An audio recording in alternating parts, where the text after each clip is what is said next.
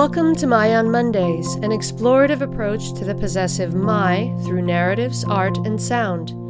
Each Monday brings a new creation and unique perspective. My on Mondays is brought to you by Ming Studios, a contemporary art space and international artist residency program dedicated to the exhibition, experience, and exploration of arts and culture. Along with exhibiting artists from around the world, Ming also serves the community by hosting innovative programs including performances, workshops, screenings, readings, artist talks, and other cultural activities. For more information, or if you'd like to participate in My on Mondays, you can visit our website at mingstudios.org.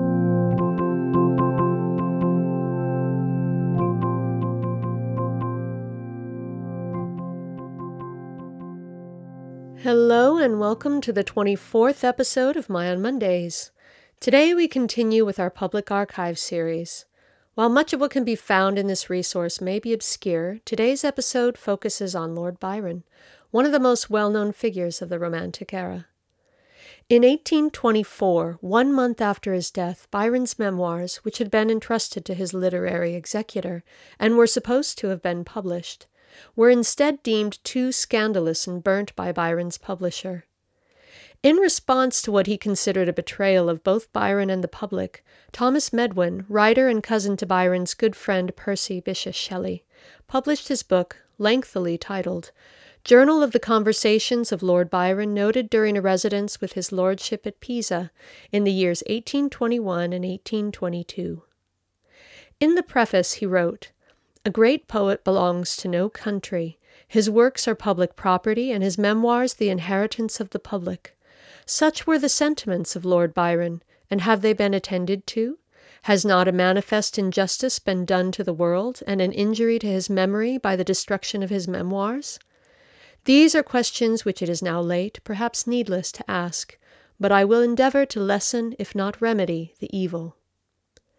Today I'll be reading an excerpt from the beginning of this book, where Medwin describes his introduction and first impressions of Byron, a vivid and delightful window into his personality, a moment of his life, and the era. During the few minutes that Lord Byron was finishing his letter, I took an opportunity of narrowly observing him and drawing his portrait in my mind. Thorwaldsen's bust is too thin-necked and young for Lord Byron. None of the engravings gave me the least idea of him. I saw a man of about 5 feet 7 or 8, apparently 40 years of age. As was said of Milton, he barely escaped being short and thick. His face was fine, and the lower part symmetrically molded, for the lips and chin had that curved and definite outline that distinguishes Grecian beauty. His forehead was high and his temples broad, and he had a paleness in his complexion almost to wanness. His hair, thin and fine, had almost become gray and waved in natural and graceful curls over his head, that was assimilating itself fast to the bald first Caesar's. He allowed it to grow longer behind than it is accustomed to be worn, and at that time had mustachios which were not sufficiently dark to be becoming. In criticizing his features, it might perhaps be said that his eyes were placed too near his nose, and that one was rather smaller than the other. They were of a grayish-brown, but of a peculiar clearness, and when animated possessed fire which seemed to look through and penetrate the thoughts of others, while they marked the inspirations of his own. His teeth were small, regular, and white. These, I afterwards found, he took great pains to preserve. I expected to discover that he had a club, perhaps a cloven, foot, but it would have been difficult to have distinguished one from the other, either in size or in form. On the whole, his figure was manly, and his countenance handsome and prepossessing and very expressive, and the familiar ease of his conversation soon made me perfectly at home in his society. Our first interview was marked with a cordiality and confidence that flattered while it delighted me, and I felt anxious for the next day in order that I might repeat my visit. When I called on his lordship at 2 o'clock, he had just left his bedroom and was at breakfast, if it can be called one. It consisted of a cup of strong green tea without milk or sugar and an egg, of which he ate the yolk raw.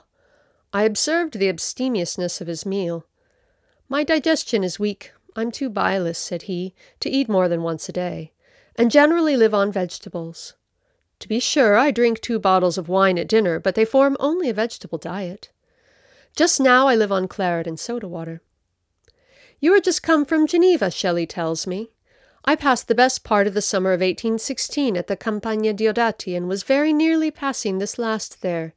I went so far as to write to Hench the banker, but Shelley, when he came to visit me at Ravenna, gave me such a flattering account of Pisa that I changed my mind. Then it is troublesome to travel so far with so much live and dead stock as I do, and I don't like to leave behind any of my pets that have been accumulating since I came on the continent. One cannot trust to strangers to take care of them. You will see at the farmer's some of my peafowls en pension. Flencher tells me that they are almost as bad fellow-travellers as the monkey, which I will shew you. Here he led the way to a room, which after playing with and caressing the creature for some time, he proposed a game of billiards. I brought the conversation back on Switzerland and his travels, and asked him if he had been in Germany. No, he said, not even at Trieste. I hate despotism and the Goths too much. I've travelled little on the continent, at least never gone out of my way. This is partly owing to the indolence of my disposition, partly owing to my encumbrances. I had some idea when at Rome of visiting Naples, but was at that time anxious to get back to Venice. But Paestum cannot surpass the ruins of Agrigentum, which I saw by moonlight, nor Naples, Constantinople. You have no conception of the beauty of the 12 islands where the Turks have their country houses, or of the blue Symplegades, against which the Bosphorus beats with such resistless violence. Switzerland is a country I have been satisfied with seeing once. Turkey I could live in forever. I never forget my predilections. I was in a wretched state of health and worse spirits when I was at Geneva, but quiet and the lake, physicians better than Polidori, soon set me up. I never led so moral a life as during my resistance in that country, but I gained no credit by it. Where there is a mortification, there ought to be reward. On the contrary, there is no story so absurd that they did not invent at my cost. I was watched by glasses on the opposite side of the lake, and by glasses, too, that must have had very distorted optics. I was waylaid in my evening drives. I was accused of corrupting all the grisettes in the Rue Basse. I believe that they looked upon me as a man-monster, worse than the piqûre. Somebody possessed Madame de Staël with an opinion of my immorality.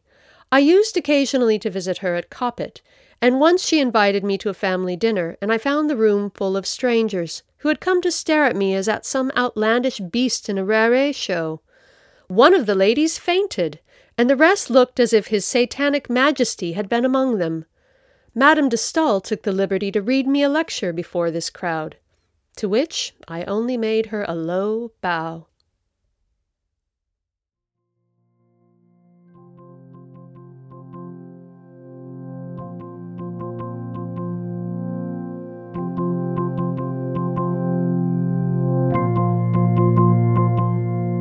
We're so glad you joined us today. We look forward to bringing you more episodes in the Mondays to come.